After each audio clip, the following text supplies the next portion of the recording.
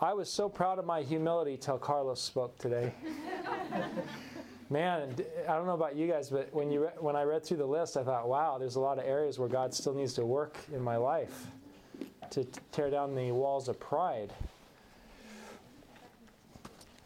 I want to talk today about purity, which is a prerequisite to receiving the Holy Spirit. That hymn that we just heard is a real good one about showers of blessing, because I know we all really want the blessings of the Holy Spirit in our life, don't we? Amen. And we want the blessing of the latter rain. So what might be blocking us or preventing us from receiving that? You know, I want to talk about a missionary today by the name of John Hyde.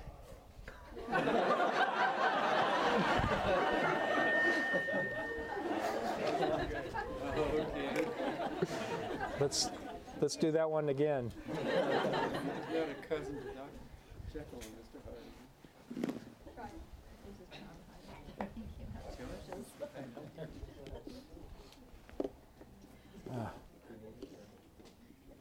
What is?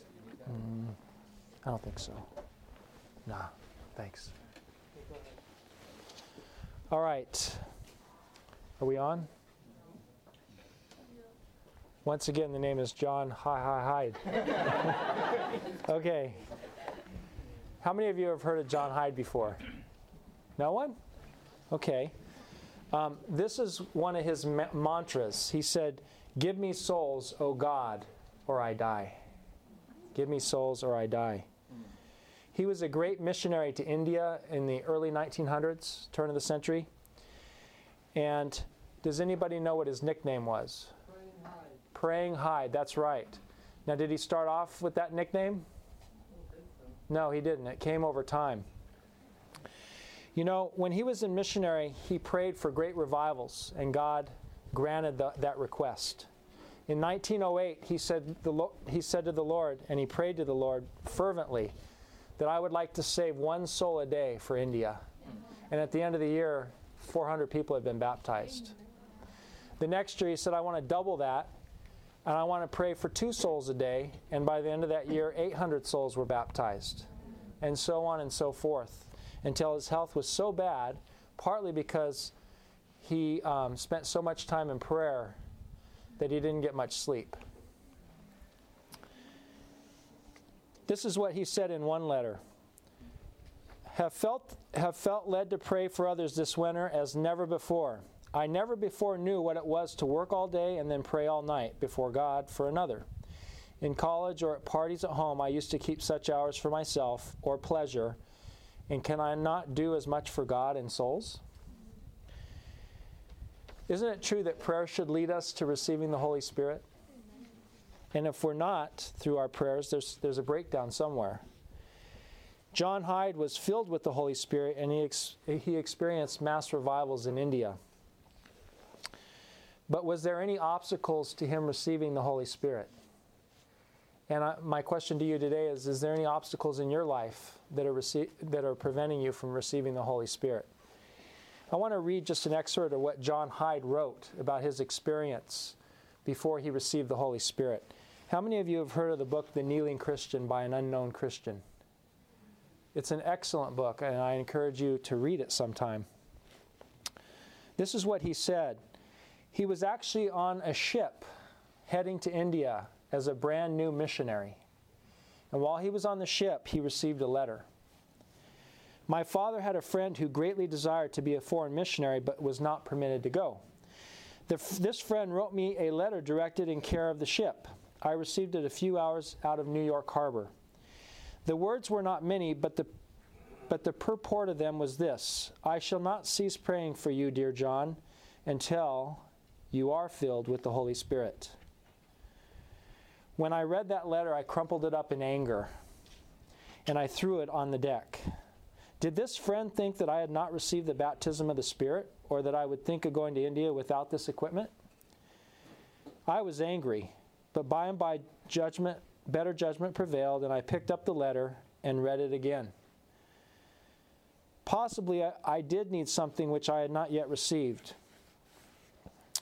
I paced up and down the deck, a battle raging within. I felt uncomfortable. I loved the writer. I knew the holy life he lived, and down in my heart there was a conviction that he was right, and that I was not fit to be a missionary. This went on for 2 or 3 days until I felt perfectly miserable. At last, in a kind of despair, I asked the Lord to fill me with the Holy Spirit. And the moment I did this, I began to see myself in what a selfish ambition that I had. Is it possible to have selfish ambition even when we're serving God full time? But John Hyde did not receive the blessing he sought at that time. He landed in India and went with a fellow missionary to an open-air service. And then he continues, the missionary spoke, and I was told that he was speaking about Jesus Christ as the real Savior from sin. When he had finished his address, a respectable-looking man speaking good English asked the missionary whether he himself had been thus saved.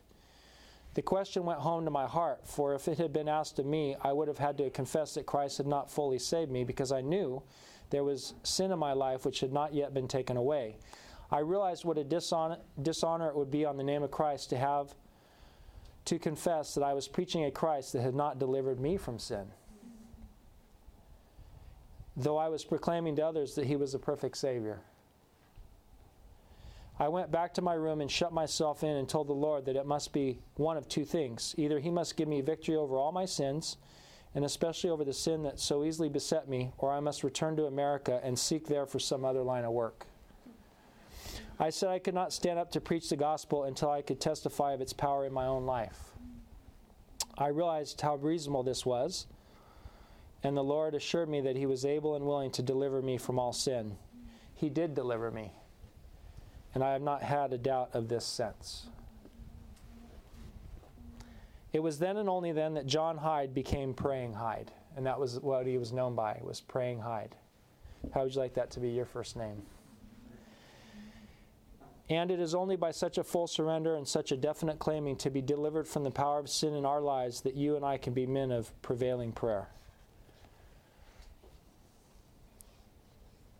You know, we spoke earlier today about Jesus' prayer in John 17 for his disciples, his last prayer as a free man. Well, in the chapter before John 17, in John chapter 16, Jesus promised to send the Holy Spirit to his disciples.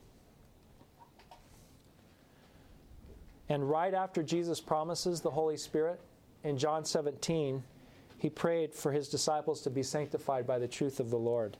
Let's look at that prayer a little more detail today. John chapter 17, let's turn to verses 15 and 19. 15 actually through 19.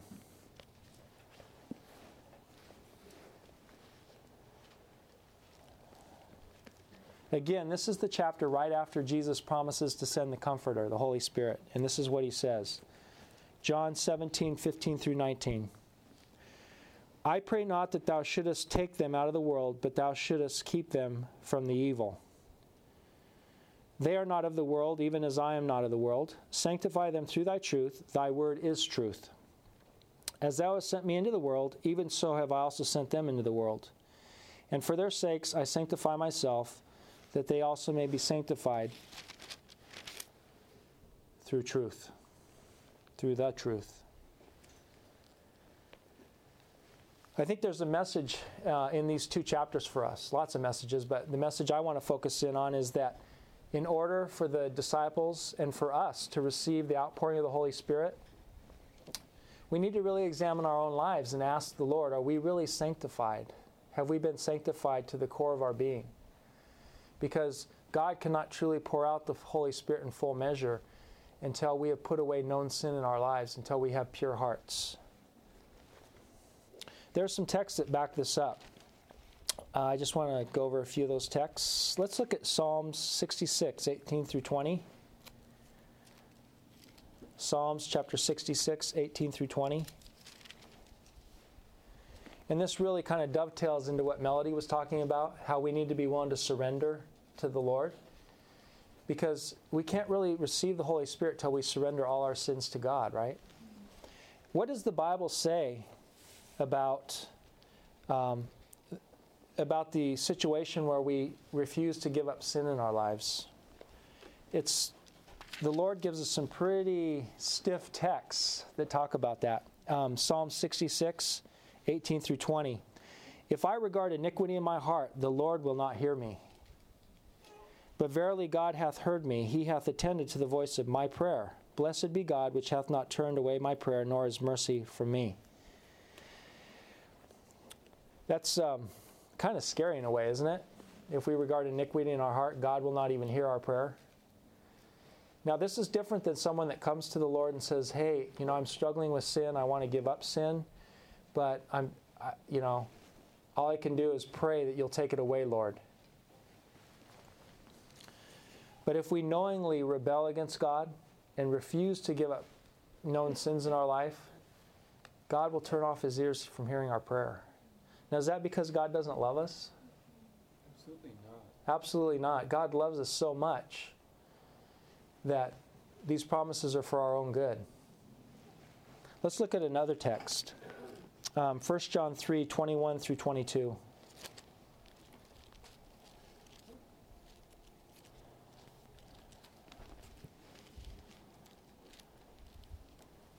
1 John chapter 3, 21 through 22.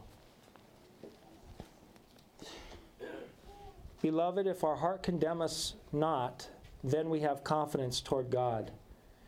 And whatsoever we ask, we receive of him, because we keep his commandments and do those things that are pleasing in his sight.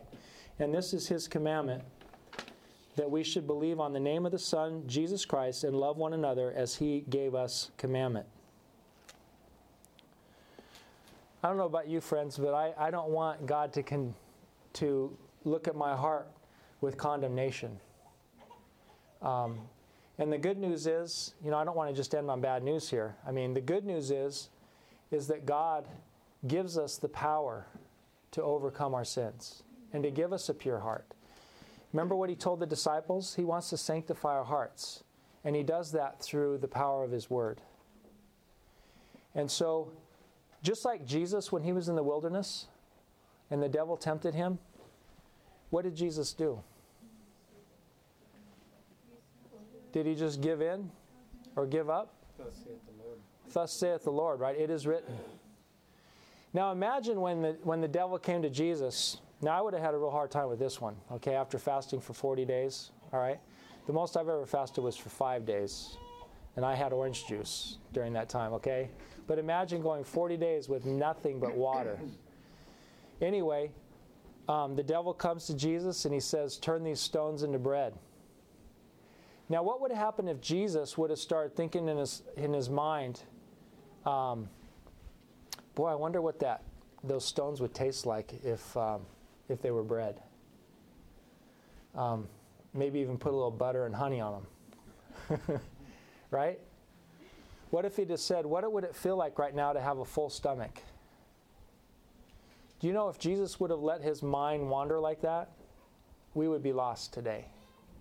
But instead, as soon as the devil tempted him, he nipped it in the bud with Scripture. How many times do we fail with sin because we let our imagination run wild instead of going right to Scripture and claiming the promises of God to purify us? I read a book that challenged me to start keeping track of promises of victory over sin. Because I knew there were some promises there where I didn't know how prevalent they were and how certain they are. But it's all throughout Scripture. You can't get away from complete promises for victory, complete victory over sin. Like John 17:17, sanctify them through thy truth. Thy word is truth. In that very prayer that we've been talking about.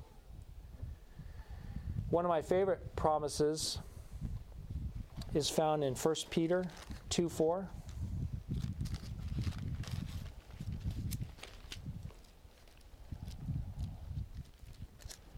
I'm sorry, 2 Peter 1:4.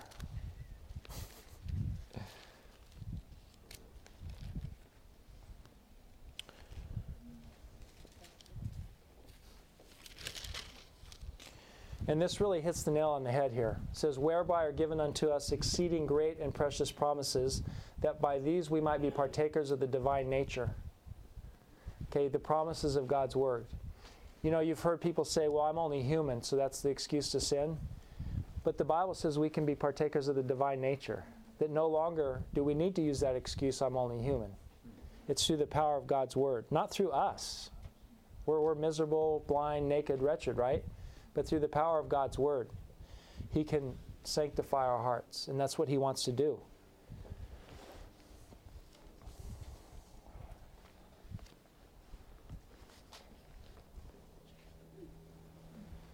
Just want to end with a quote from Acts of the Apostles.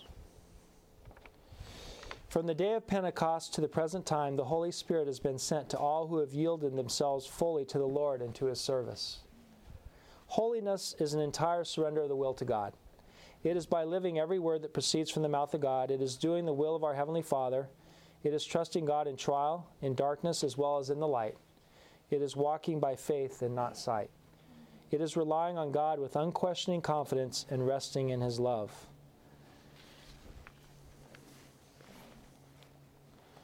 God wants to hear every prayer that we offer. But if our heart is turned in rebellion against Him, how can He really receive that kind of prayer? And so He wants to sanctify us. He wants to give us pure hearts so that we are fit vessels to receive the outpouring of the Holy Spirit. And so as we get together and pray as a group, I want to pray that in our lives we'll examine, is there anything that's preventing us from receiving the Holy Spirit? Is there any area where we have not surrendered sin to God and totally surrendered our life to Him and allowed Him to sanctify us through His truth? There's another handout on heart challenges. Melody put this together. And so if you could pass that out at this time.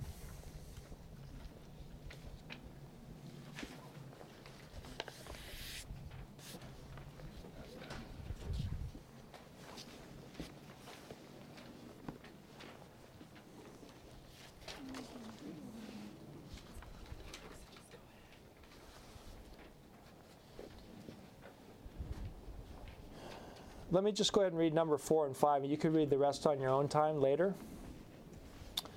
These are challenges, and I want to challenge you to these things. Number 4, all great men of faith are known for spending hours on their knees in prayer.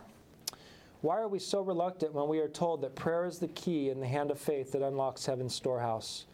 Pray that God will help you to be willing to be a great man or woman of faith in prayer.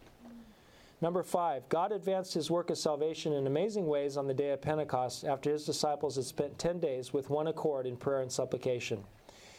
Ellen White promises that the events of the day of Pentecost shall be repeated with even greater power in the future. Amen? Amen. Amen. Are you willing to consistently find other Christians to pray with for the outpouring of the Holy Spirit and the latter rain in God's church? I know that those early disciples, when they got together, they searched their hearts and asked God, is there any wicked thing that would prevent us from being able to totally unify under your banner? And we need to do the same. That's what the children of Israel did on the Day of Atonement. Remember, there was only one special day of the year. There was a place at the very center of the camp of Israel where only one person was allowed to go. Of all the thousands, if not millions of children of the Israelites, only one person was allowed to go into the most holy place, and then only even on one day a year. And it was on that day that everybody searched their heart to find out, is there any sin that I need to confess and let the Lord take away? And thank goodness the Lord does the work.